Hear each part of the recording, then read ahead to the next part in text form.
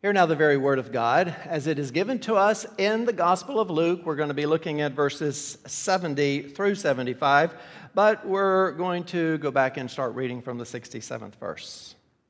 And his father Zechariah was filled with the Holy Spirit and prophesied, saying, Blessed be the Lord God of Israel, for he has visited and redeemed his people, and he has raised up a horn of salvation for us in the house of his servant David, as he spoke by the mouth of his holy prophets from old, that we should be saved from our enemies and from the hand of all who hate us, to show the mercy promised to our fathers, and to remember his holy covenant, the oath that he swore to our father Abraham, to grant us that we, being delivered from the hand of our enemies, might serve him without fear in holiness and righteousness before him all our days.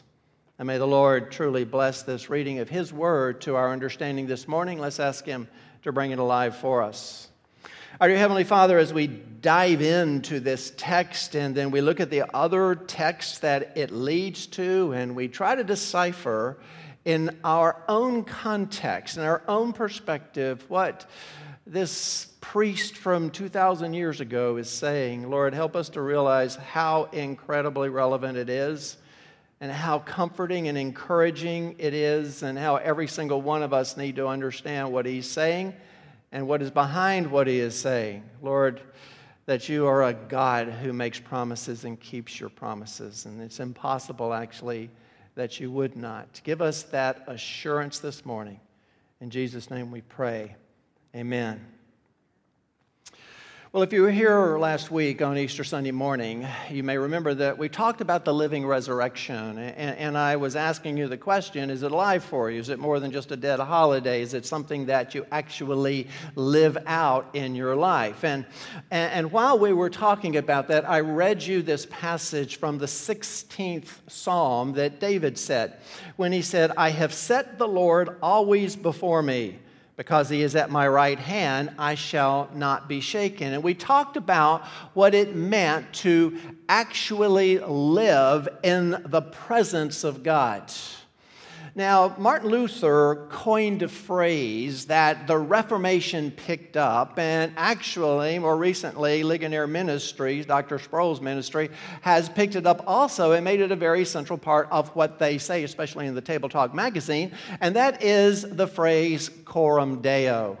And even though that is used quite often to talk about living in a Christ-like manner, it actually means in the presence of God.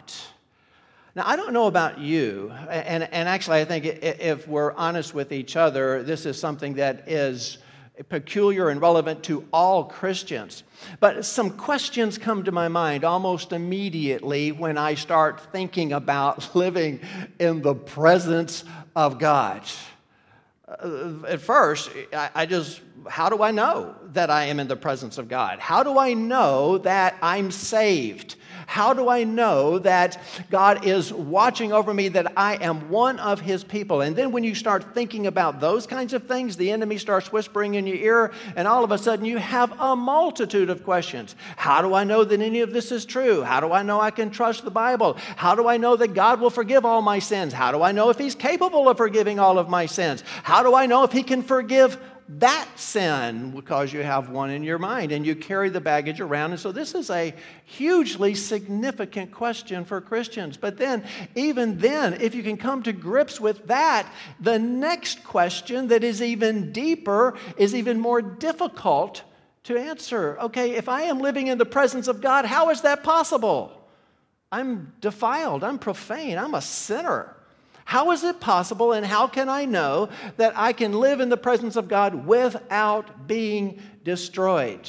Because that which is profane cannot live in the presence of that which is holy.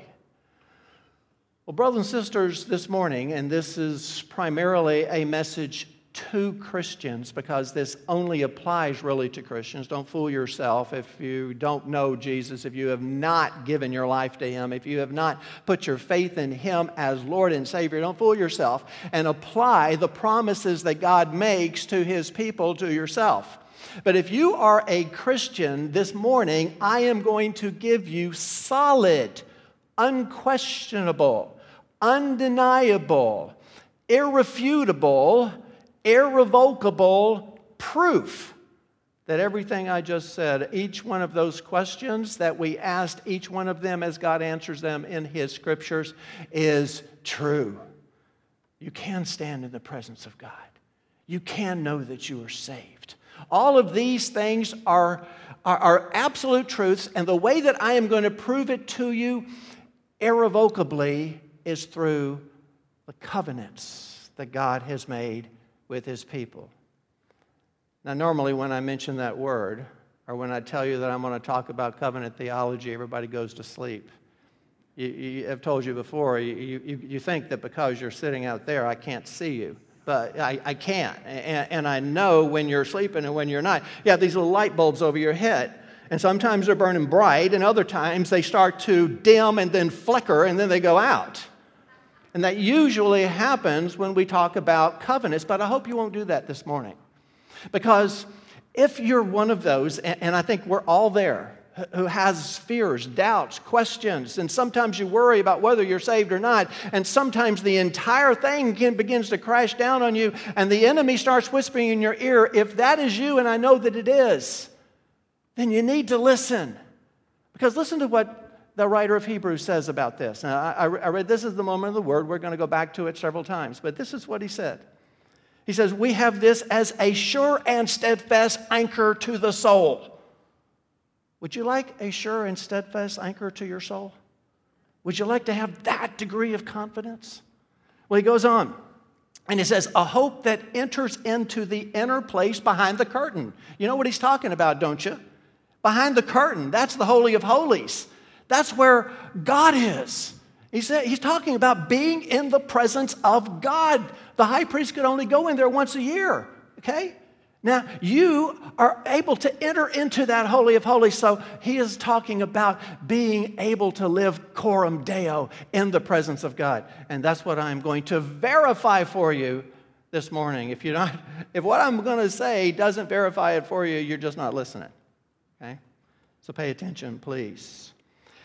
And I desperately know this, that it is difficult to live coram Deo in this world, in the culture that we're in, because I know that the culture has a plan. We do have an enemy, and his job is to literally suck the spiritual life out of us, to pull us by any means possible, and he doesn't play fair out of the presence of God, and to whisper constantly in your ears, like he did to Eve. That should have given it away. Did God really say you wouldn't die? Oh, you're not going to die. Go ahead and eat the fruit. And of course, we know the consequences of that. But that goes on day in and day out. It's been happening since you woke up this morning. And so therefore, I want to give you something that you can put your trust in, your faith in, knowing that what God says is true. Okay. Now, the way we're going to do that, we're in Zechariah's prayer, as I read earlier, or his song, his hymn. And so let me reset the scene very quickly for us. We are in Zechariah's house. It is 8 days after his son, John the Baptist, has been born, and it's the time of circumcision and naming. Now, there's a whole bunch of people there, and we know that because this was a very famous pregnancy, because Elizabeth and Zechariah are both old, and she's been barren her whole life. And so people from far and wide knew about this, so the house is packed with neighbors, friends, and relatives. And there's a lot of drama that has just occurred in this house because it's the naming day. And the people wanted to name the child Zechariah after the father. And it was Elizabeth who put her foot down and said emphatically, no, his name will be John. Well, the people were taken back, and they decided, well, we're just going to go over your head because we know that Zechariah wouldn't want to name the child this. So they appealed to Zechariah. And then the drama intensifies when Zechariah asks for that tablet, and he writes in the wax, his name is John. Now, the drama is centered around the meaning of that name. That means God is gracious. And we talked about that's probably not talking about God has graciously given a child to a barren couple. And certainly it's not talking about John the Baptist because he was anything but gracious. It was about as politically incorrect as you can get. However, his place in redemptive history Is what they're talking about. That's what the great significance of his name is. Because he's the one who will herald and announce the coming of the greatest manifestation of God's grace ever. And that is the birth of the child that Mary holds in her womb. And so therefore, that's the drama that has just happened. Now, you know that as soon as he wrote that, his name is John, well, his tongue was loosed because, you remember, he has been mute for 9 months because he didn't believe the words of God as presented through the angel. So he's not been able to talk and probably hasn't been able to hear either. But as soon as he writes those words, his name is John, immediately his tongue is loosed, and the first thing that he does is start to praise God and to thank him because he's learned his lesson during those months of discipline. And this song that we're now in the middle of is that praise and blessing that comes out of his mouth. Now, if you're here on Palm Sunday, we looked at the first 3 verses of this. I went back and read them so that they would be in your mind. But we noticed a variety of things. There are 4 things mainly. This isn't one of them. But we noticed that the first word was blessed, and that's the reason that the song is called the Benedictus, which is Latin for blessed. And he's just blessing and praising and extolling God. Well, the first thing that he extols him for is his covenantal faithfulness. He has not forgotten his people Israel. We're going to talk about the fact that Zechariah is pointing backwards, but Luke and the Holy Spirit are pointing us forwards to a new covenant and a new kingdom. But then he says, praise God that he has visited his people. We talked about the double-edged sword that was. That it's a good thing for those who love God, and it's a really bad thing for his enemies. That will continue in our discussion this morning. Thirdly, he said he has come to redeem his people. Well, obviously, that redemption is through the child in Mary's womb. And then he said, and this is very significant for this morning, in the 69th verse, he said, and he has raised up a horn of salvation for us in the house of his servant David. Now, we're going to talk about that last part, but we talked extensively on Palm Sunday about that horn of salvation and the fact that it referred to a huge, massive bull, the auroch, which is now extinct, closer to the size of an elephant than a bull, and with a real bad attitude. And we saw that as Jesus rides into the city on his triumphal entry on a donkey as the Prince of Peace, bringing peace, shalom, to those who are going to trust in him, he's that raging bull who comes down to destroy the serpent, the enemy of the people that he holds in his coils. Well, that same idea is going to be very prevalent in what we see as we go through this text this morning. So with that said, let's jump into the text and begin to look at 3 of the covenants. Now, in the after church, which, by the way, I forgot to tell, if you're visiting with us after church, we have a time where we go deeper into the whatever we're talking about as far as the sermon is concerned. So the after church, we'll talk a little bit more about covenants, but this morning, all we're going to talk about is 3 of those covenants. First, the covenant with David, then the covenant with Abraham, and thirdly, the covenant with Christ, in that order, even though that's not chronological. So with that said, let's jump into the 69th verse. And he raised up a horn of salvation for us in the house of his servant David. That's what takes us back to the covenant with David. And we know it does because there's a play on words there. When Zechariah says he's going to be of the house of David, well, that is such an important part of the covenant that God made with David. It comes out of 2 Samuel, the 7th chapter. I'm not going to ask you to turn back there because I'm only going to give you a couple of verses. But here's what happens in that particular covenant. David is feeling bad at this time. He's king, and he has just brought the Ark of the Covenant from Kiriath Jearim to Jerusalem. We know that trip was full of its own drama. Poor Uzzah tried to steady the Ark, and he died immediately. But now David has brought the ark into Jerusalem. By the way, as I did mention on Palm Sunday, that is an image of the triumphal entry as well, because David was bringing the ark, representative of Emmanuel, God with us. Now, God is with his people in Jerusalem. The problem that David notices is that he's just finished building himself this magnificent cedar house there in Jerusalem, and God's ark is sitting in a tent. This is what he says. Talking to Nathan, by the way. He said, "See now, I dwell in a house of cedar, but the ark of God dwells in a tent." And this was something that David was struggling with. So he tells Nathan, "I'm going to build God a house." And that's when God responds and says, "No, you're not. You're not going to build me a house. First of all, you've got blood on your hands, so I'm going to have your son build me a house. But you're not going to build me a house. I'm going to build you a house." So there's a play on words, an important one. Because you see, God's not talking about building David a physical house to live in. He's talking about a house of kings. He's talking about a legacy, a dynasty. And so he says, "I am going to create a dynasty through you." That's the covenant. In fact, what he says in the 16th verse of that chapter, "And your house and your kingdom shall be made sure forever before me. Your throne shall be established forever." So he establishes and makes this covenant with David. Now, as we go on, Zechariah, now moving into the 70th verse, says, "As he spoke by the mouth of his holy prophets from old." Now, here's the problem that occurred.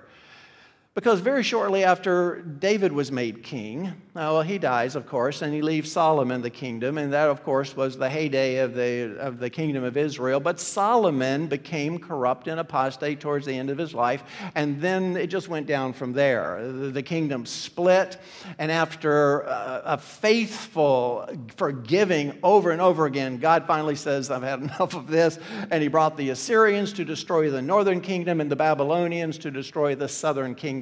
And so it appeared that the covenant God had made with David was not going to be fulfilled. But you see, God wasn't speaking of that covenant. Now, all the way up until the time of Jesus, people are still going to believe, even his disciples at the ascension are still waiting for the restoration of the kingdom of Israel. But that's not the kingdom that God is talking about. It is a heavenly kingdom. And so the prophets, during the time of the exile, just before or just after, they began to talk about another king, a king that God would bring who would set everything straight. Jeremiah put it this way, "Behold, the days are coming, declares the Lord, when I will raise up for David a righteous branch, and he shall reign as king and deal wisely, and shall execute justice and righteousness in the land."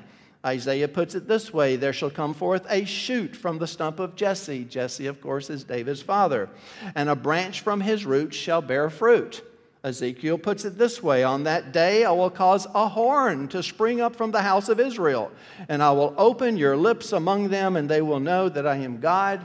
Zechariah the prophet, not our Zechariah, says, "Behold, I will bring my servant the branch." And so the prophets began to state that there's a new kingdom coming and there's a new king.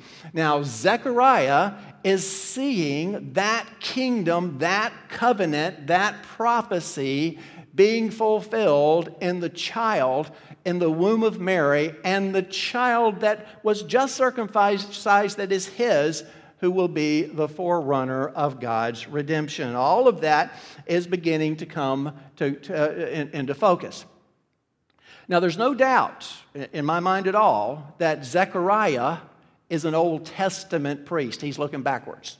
In fact, notice what he says in the 71st verse, that we should be saved from our enemies and from the hand of all who hate us. Well, that's right out of the covenant God made with David. Almost word for word. In other words, this is what God says to David back in this 7th chapter of 2 Samuel.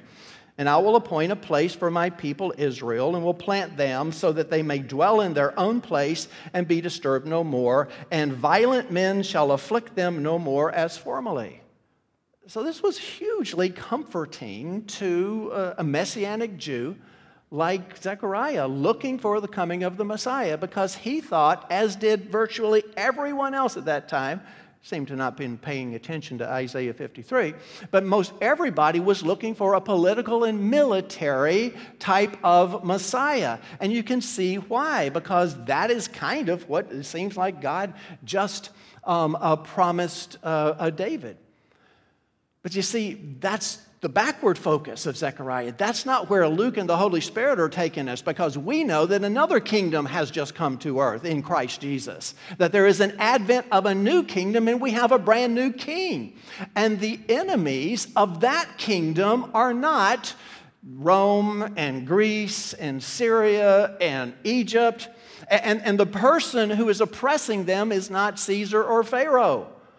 The enemy of the kingdom that Jesus is bringing in, that he will destroy, is sin. Sin's at the base of everything that's wrong with the world and the fallenness of humanity. Sin and death, of course, as Paul says in 1 Corinthians, the last enemy to be destroyed is death. And ultimately, Satan himself will be thrown into the lake of fire. So these are the enemies now that come into focus. Now, you remember the picture of the raging bull come flying down that I made on Palm Sunday, flying down Mount of Olives to free his people? Well, that's the imagery that Zechariah is seeing looking backwards, but we are seeing looking forwards, because that deliverance is going to be in Jesus Christ. So, to put it back into the perspective of this morning, what we have just learned is that God, without question, has told you through the covenant that he made with David that a king is going to come and he is going to vanquish the enemies of God's people, the enemies being sin, death, and Satan. Okay, that's something that you can take to the bank. That cannot be questioned. But in that particular covenant, he doesn't tell us how he's going to do it. For that, we have to go back to another covenant. Now, we're doing this in reverse order because that's the way that Zechariah did it. Because the covenant that explains everything for us, that tells you without question how you know that you can stand in the presence of God and how you know the assurance of your salvation, that came before the covenant that God made with David. So everyone already knew it, so it's not repeated in the covenant that God made with David. So we're going backwards with this, but let me tell you something. When we do, we are going to see something that is positively, absolutely glorious. So, look in the 72nd verse. To show the mercy promised to our father and to remember his holy covenant, the oath that he swore to our father Abraham. There you have it. That's where we're going. That is the core of why you can trust and believe all of these things, because God has sworn an oath to that purpose. Now, he makes mention of the mercy that is occurring. And mercy, as you know, is undeserved merit. And all I want to do, I'm going to talk a little bit more about that in the after church, but all I want to mention right now is that these covenants, and you're going to see how, but these covenants are based in mercy, grace. These are things that God has put in place. It has nothing to do with you. This is the grace and the mercy of God that is bringing these things about. But there's one thing I do want to point on, and that's when he says that he has mercifully brought about your holy covenant. And then he goes on and he talks about the promise that was made to Abraham. So obviously he's talking about Abraham's covenant as a holy covenant. So in what way is it holy? What does he mean by that? Well, in one sense, all of the covenants are holy because all of them are administered by God, as we will see in a moment. But I think that Abraham's covenant, or the covenant that God made with Abraham, is set apart, and that's what the word holy means. It is set apart from the other covenants. In fact, the Noahic covenant points to the Abrahamic covenant, and Abraham's covenant is expanded into the Mosaic covenant, which is expanded into the Davidic covenant, which is consummated by Christ. So if you want to find a pivotal, important point in redemptive history, it is the covenant that God made with Abraham. Now, I'm going to take you two places here, so I hope you brought your Bibles, because they're not going to be on the screen. We're going to go back to Hebrews, because I want to read Hebrews from a New Testament perspective. I've already read it to you once, but I want to read it again, because I want you to see the explanation that a New Testament writer, the writer of Hebrews, gives us of what's going on in the 15th chapter of Genesis, which is the other place we're going to go. But before we go back and we acquaint ourselves with the covenant God made with Abraham and why it's so important to you, let's go to that passage in Hebrews, because really, I mean, he's explaining exactly what we're going to see in Genesis, starting in the 13th verse. For when God made a promise to Abraham, since he had no one greater by whom to swear, he swore by himself. That's huge. Saying, surely I will bless you and multiply you. And thus Abraham, having patiently waited, obtained the promise. For people swear by something greater than themselves, and in all their disputes an oath is final for confirmation. So when God desired to show more convincingly to the heirs of the promise the unchangeable character of his purpose, he guaranteed it with an oath. Now, brothers and sisters, in the back of your mind, I don't want it to be in the forefront of your mind because I want you listening, but in the back of your mind, I want you to start struggling with the answer to a question. And the question is simply this: what does it mean when the all-powerful, omnipotent, omniscient creator God of the universe, who is eternal and infinite by nature, what does it mean when that God swears an oath? What significance does that have? And how solid is that swearing? Okay, you just kind of mull that over in the back of your head. Let's go on with the 18th verse. So that by two unchangeable things in which it is impossible for God to lie, we who have fled for refuge might have strong encouragement to hold fast to the hope set before us. We have this as a sure and steadfast anchor of the soul, a hope that enters into the inner place behind the curtains. We read that earlier, where Jesus has gone as a forerunner on our behalf, having become a high priest forever after the order of Melchizedek. Now, I'm going to resist the strong urge to dive into that passage from Hebrews.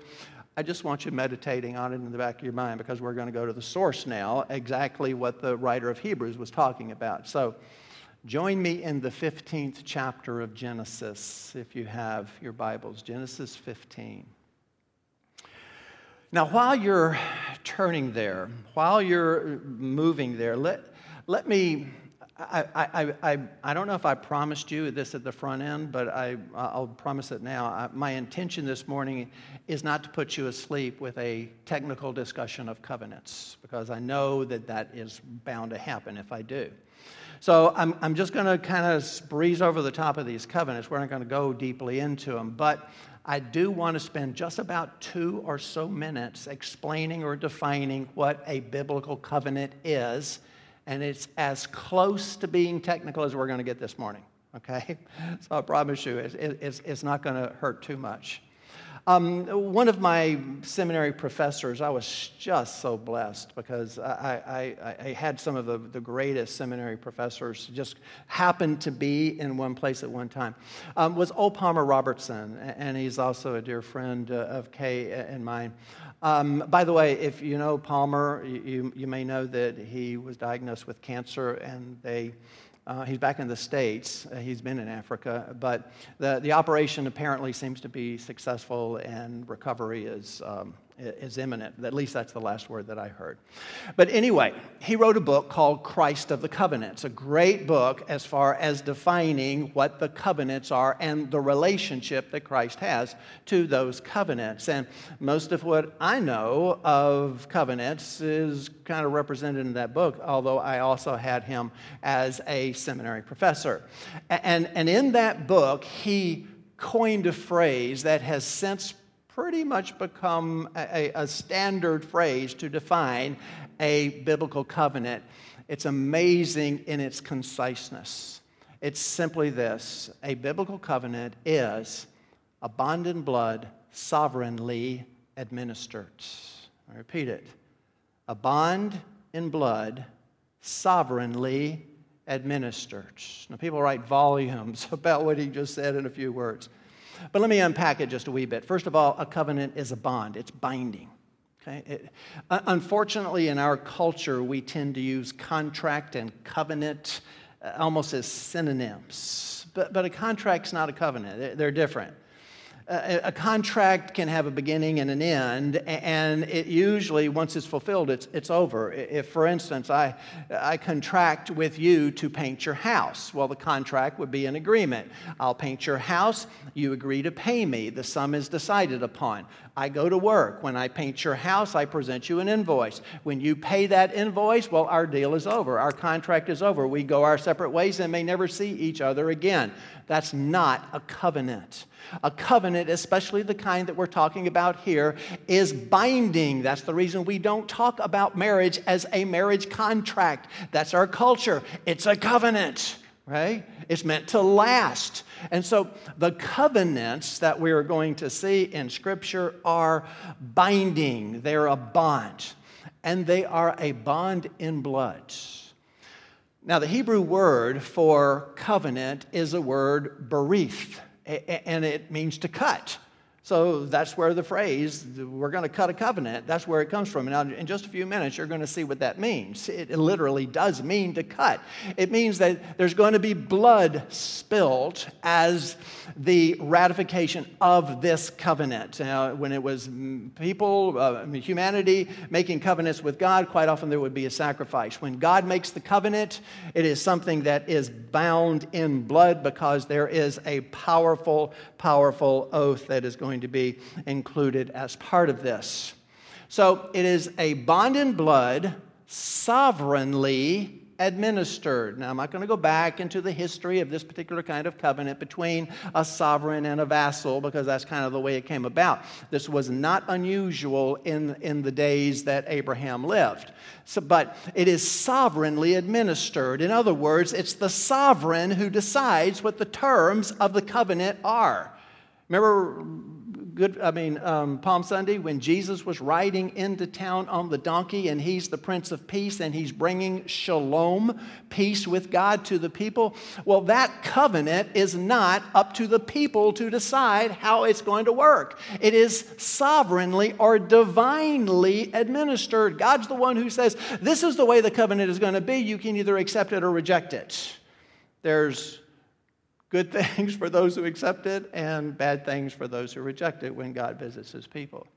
Well, that's kind of the very fundamentals, the very foundation of what a biblical covenant is. So with that stated, let's look in this passage where the covenant is expressed in Genesis 15. Dr. Sproul, who I read his commentary virtually every week on Luke, he tells a story of how people quite often come to him to ask him what his life verse is. Did anybody ever ask you what your life verse is? It's supposed to be a verse that kind of defines your life. When people ask me what my life verse is, I tend to say Genesis 1 through Revelation 22:21. That normally doesn't go over too well, so I would follow up with something like Matthew 6:33, the kingdom of heaven. Seek first the kingdom of heaven. But Dr. Sproul says, with a twinkle in his eye, that when people ask him what his life verse is, he replies Genesis 15:17. And people say, oh, that's nice, because most of us don't carry in our heads that reference, what 15:17 is. But then they go and they research it and they look it up and they read it. And he says they come back to him with eyebrows raised and said, Dr. Sproul, didn't you give me a wrong reference? How could that be your life verse? Well, this is that verse. When the sun had gone down and it was dark, behold, a smoking firepot and a flaming torch passed between the pieces. Dr. Sproul says, if I was stranded on a desert island and I could only have one verse out of the Bible that I could hold on to, that would be it. And the reason, brothers and sisters, is because it answers all our questions. And that's why this is so important. That's why we're going back and looking at this covenant, because this affirms and guarantees irrevocably and without question that what God says is true, because He sealed it with an oath. Not just any oath, but an oath to Himself. So let's take a look at that covenant real quick. Now, don't go back, but let me just read to you where it sort of starts in the 12th chapter of Genesis. You know, all of creation speeds through the first 11 chapters of Genesis and then stops at Genesis 12, because that's where this important covenant is. Well, anyway, God makes a promise with Abraham back in the 12th chapter, and I will make you a great nation, and I will bless you and make your name great so that you will be a blessing. I will bless those who bless you, and him who dishonors you I will curse, and in you all the families of the earth shall be blessed. Okay, so he starts out telling a man who is already getting up in years, his wife has been barren, that he is going to be the father of many nations, and through his descendants all of the world is going to be blessed. And so Abraham understands that. God goes on to include in that covenant not just his descendants, but also the land that he's bringing him out of the land of Ur to occupy, which is, of course, the land of Canaan, Palestine, Israel and Palestine as it is today. Okay, so that's the covenant God makes going to make with Abraham. That's the promise. Now, as the years go on, and Abraham gets older, and Sarah gets older, and is no longer able to have children normally, well, he begins to question whether or not God actually meant that, it's going to be my child out of my body that is going to be this child. And so he begins to ask God that, and that's when he says now in the 15th chapter, in the 4th verse, he says, or actually just before that, he says, I get it. You're going to give me descendants through my trusted servant Eliezer of Damascus. And that, again, wasn't unusual for a man who had no children, wife was barren, that he would take the children of his most trusted servant as his own, adopt them, if you will, and that would be his legacy. So Abraham is saying that to God. Okay, God, I get it. This is going to be my legacy. And that's when God says in the 4th verse, this man shall not be your heir. Your very own son shall be your heir. It's going to be out of your body. You're going to have a biological son who is going to be your heir. And that is when God starts to prove what he's saying. Look in the 5th verse. And he brought him outside and said, look towards heaven and number the stars if you are able to number them. Then he said to him, so shall your offspring be. Now, we've talked about him many times because I go back to this passage all the time, that when he's looking at the stars in an arid climate where there's not a light for 100 miles in any direction, the Milky Way, and an innumerable number of stars is before him. God says that's your both spiritual and physical posterity. That's what you're going to have, okay? And this is what I'm promising you. Now, what happens next is probably one of the most important verses. It's not Dr. Sproul's verse, but it is one of the most important verses in its context that you're going to find in Scripture. In the 6th verse, and he believed the Lord, and he counted it to him as righteousness. Okay, do you read that? Abraham believed God, and it was counted. It was imputed. It was credited to him as righteousness. Was it Abraham's righteousness? Was it his righteousness? Was it anything Abraham did? No. Abraham believes. And I'm talking about a complete, a total, a down to your very soul belief, the fiber of who you are, that kind of belief. But that's what Abraham accomplishes, and the rest is God. The righteousness is God's. The holiness is God's. Abraham believed God, and it was credited to him as righteousness. Now you understand at least a little bit how come you can stand in the presence of a holy God. Because it's not your righteousness, folks. It's His. It's His righteousness and His holiness that's going to make it possible. But how do you know that's going to happen? That's why I love this so much. And I'm going to talk about contracts here. I'm not using them synonymously with covenants, but we're just more familiar with contracts.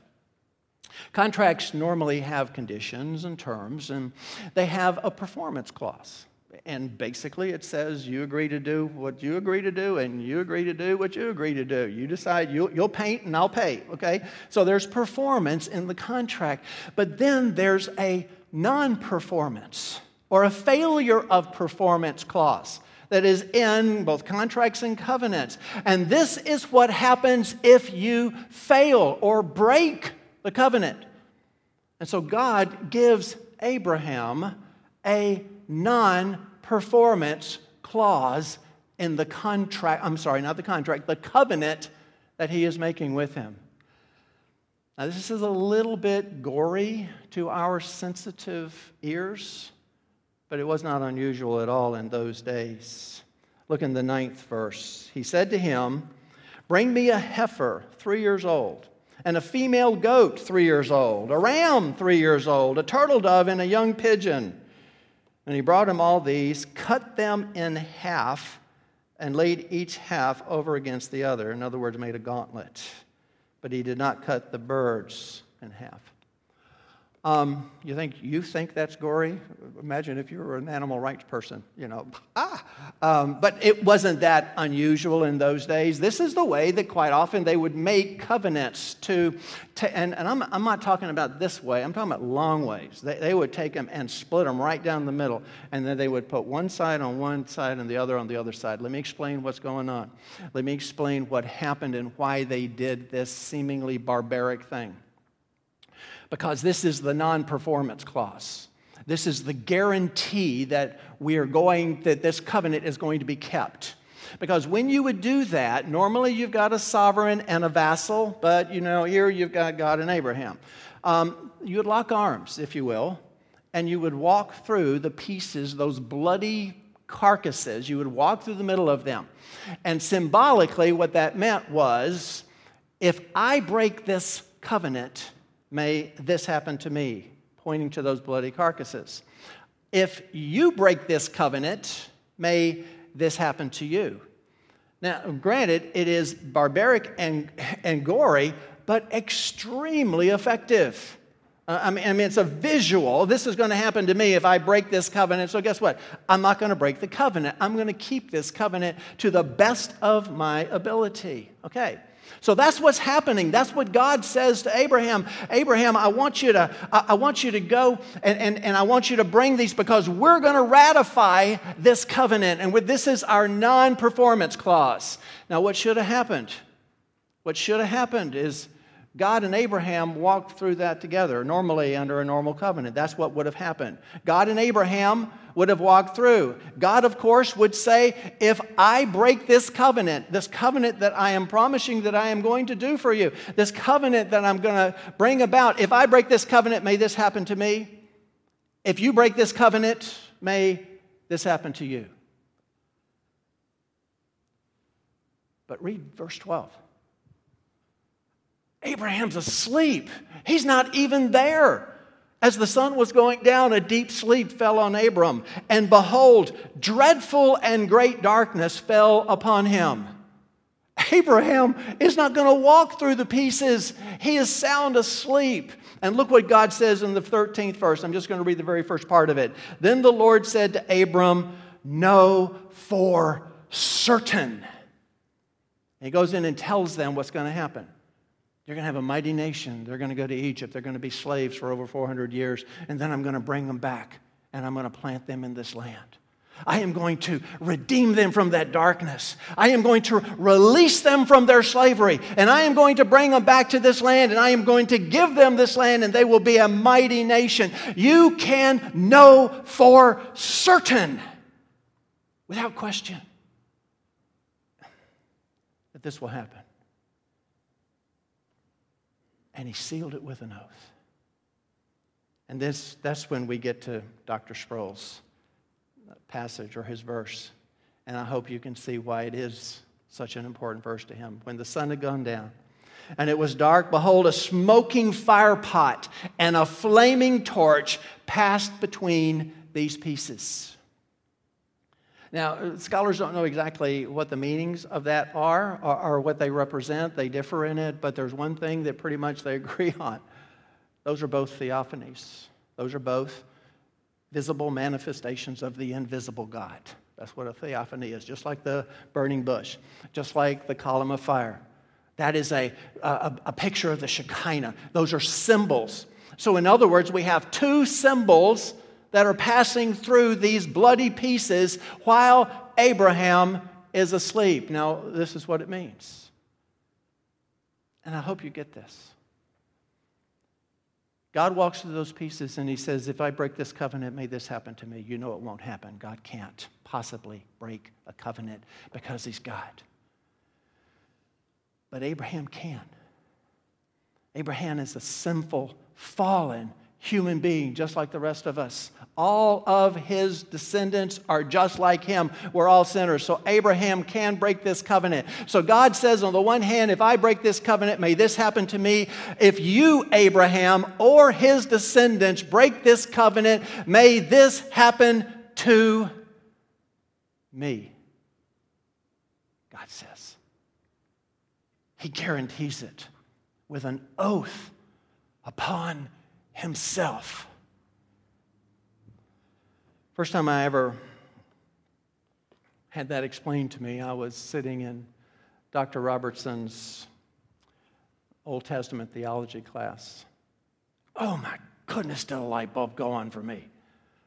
All of a sudden, I recognized what the significance of it was. And as I began to understand what it meant at that precise moment, Dr. Robertson says, at the end of those bloody carcasses is the cross. And the bloody corpse that is paying the penalty for the breaking of that covenant is not your bloody corpse. It's Christ being taken down from that cross and being put into the tomb.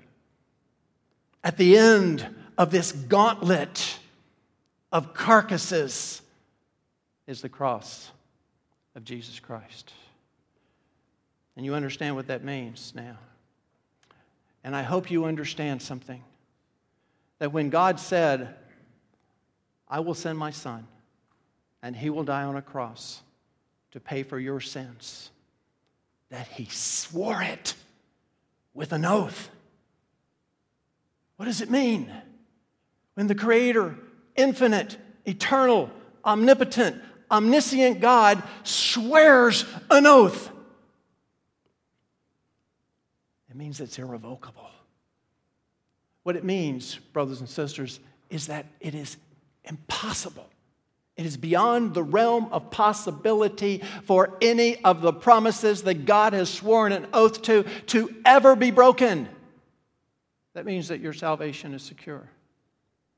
That means that you can stand in the presence of a holy God.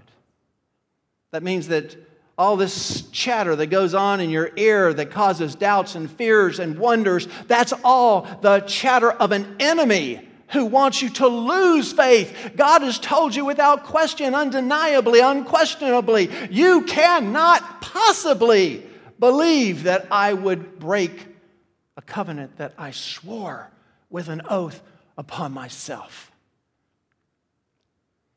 And that's why I say I hope that convinces you.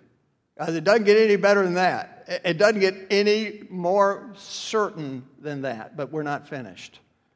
I mean, it's like Zechariah is just warming up, you know, because he gives us the way it works by taking us back to Abraham's covenant, but then he's going to show us the result. Look at what he says now in the end of the 73rd verse through the 75th. To grant us that we, being delivered from the hand of our enemies, might serve him without fear in holiness and righteousness before him all our days. Now, once again, there is no doubt in my mind that Zechariah is looking backwards. I have no question that he's looking backwards and he is seeing that, you know, you're going to take care of our enemies and we're going to be able to worship without fear. I mean, they have been under the thumb of some kind of an oppressor for hundreds of years, whether it was Greece or Egypt or Syria or Romans. They have seen statues of Zeus put in their temple. They have seen laws declared that they could no longer worship Yahweh. They have seen Pilate himself bring images of Caesar, parade him around town, and present him as a god. They have seen such corruption, and they have been persecuted for their faith. But now, when the King comes, when the kingdom comes, we can serve him without any fear, in righteousness and holiness for all of our days. But that's Zechariah's perspective. That's looking backwards. Luke and the Holy Spirit are looking forwards. Because I will remind you something, brothers and sisters. As I said earlier, the enemies of the kingdom are not Pharaoh, not Caesar, not Rome or Greece or anything of this world. The enemies of the kingdom are sin and death and Satan. And God told Abraham, know for certain that and I'm going to seal it with an oath, but know for certain that I am going to redeem you from slavery. I'm going to take you out of the land of Egypt, your descendants, and I am going to bring you into a promised land. You can depend on that with everything in your being, because I swore it with an oath to myself. And so now that same oath, but not to Egypt, not to Pharaoh, but to sin and death and Satan. Because when Jesus sets us free from that which binds us, it is not the governments over us, it is the sin that controls us. He says in the 8th chapter of John, everyone who practices sin is a slave to sin. Remember what he said next? When the Son of Man sets you free, you're free indeed. And that, brothers and sisters, has been guaranteed with an oath. But then Zechariah says, so that we can serve you without fear. Who do you think he means? Now, again, Zechariah's looking backwards, so I don't think that he knows what he's saying or what the Holy Spirit is saying through him. But who can we serve today without fear? Are we afraid of a government? Are we afraid of another country? Are we afraid of persecution? Are we afraid of the culture? Jesus says, don't fear the ones who can kill the body. Fear the one who can send body and soul to hell. That's the one you fear. But you see what Zechariah is saying. Now, because of the king, because of the kingdom, because of the oath that God made to Abraham, because of that smoking pot and that burning torch that goes through those pieces, because of the cross at the end of that gauntlet, because of all of that, now we can serve God without fear. Fear of who? Fear of God. Fear of His holiness, fear of His wrath at our sinfulness, fear of condemnation, fear of retribution. All of that is gone. None of that has to be dealt with anymore because you've been set free by the Son. And God swore it with an oath. So what are you worried about? Why are you fearing? Why do you allow the talk and the chatter of the enemy to sway you? Why does it cause you angst? I want to leave you with two things. One, a principle, kind of a harsh one, but secondly, an image. The principle is simply this. This is such, and it's not harsh in one sense, it is in another. This is such a binding statement. Such a binding covenant that if God would swear something with an oath and it were not to come to truth, if it were not come to pass, then there is no God. And we are lost in our sins. And we are cosmic accidents. Let me repeat that. If God swears something with an oath, and then it were not to happen, or it wasn't something that was irrefutable and irrevocable and unquestionable and solid, if it were not an anchor for your soul, then if that could possibly happen, there is no God. Because, as Hebrews says, it's impossible for Him to lie. So you have to realize something. Your salvation is so secure. And it's not secure because of your belief. It's secure because of a covenant that God made with a Bedouin shepherd 4,000 years ago. It is secure because the smoking pot and the flaming torch went through the pieces. And that's the reason Dr. Sproul holds that as his life verse. So what does it mean, brothers and sisters, when God swears an oath? Well, it means he keeps his promise. And what I am reminded of is an image that he gives us of that promise. From Revelation 7.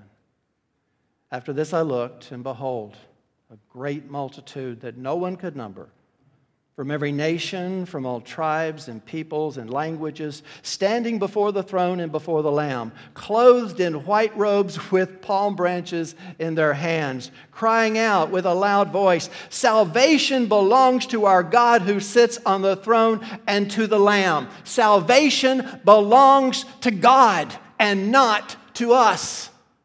We throw our crowns at the foot of that throne. Salvation belongs to the Lord. And all the angels were standing around the throne and around the elders and the four living creatures. And they fell on their faces before the throne and worshiped God, saying, Amen. Blessing and glory and wisdom and thanksgiving and honor and power and might be to our God forever and ever. Amen. That is what happens when God swears an oath. Let's pray.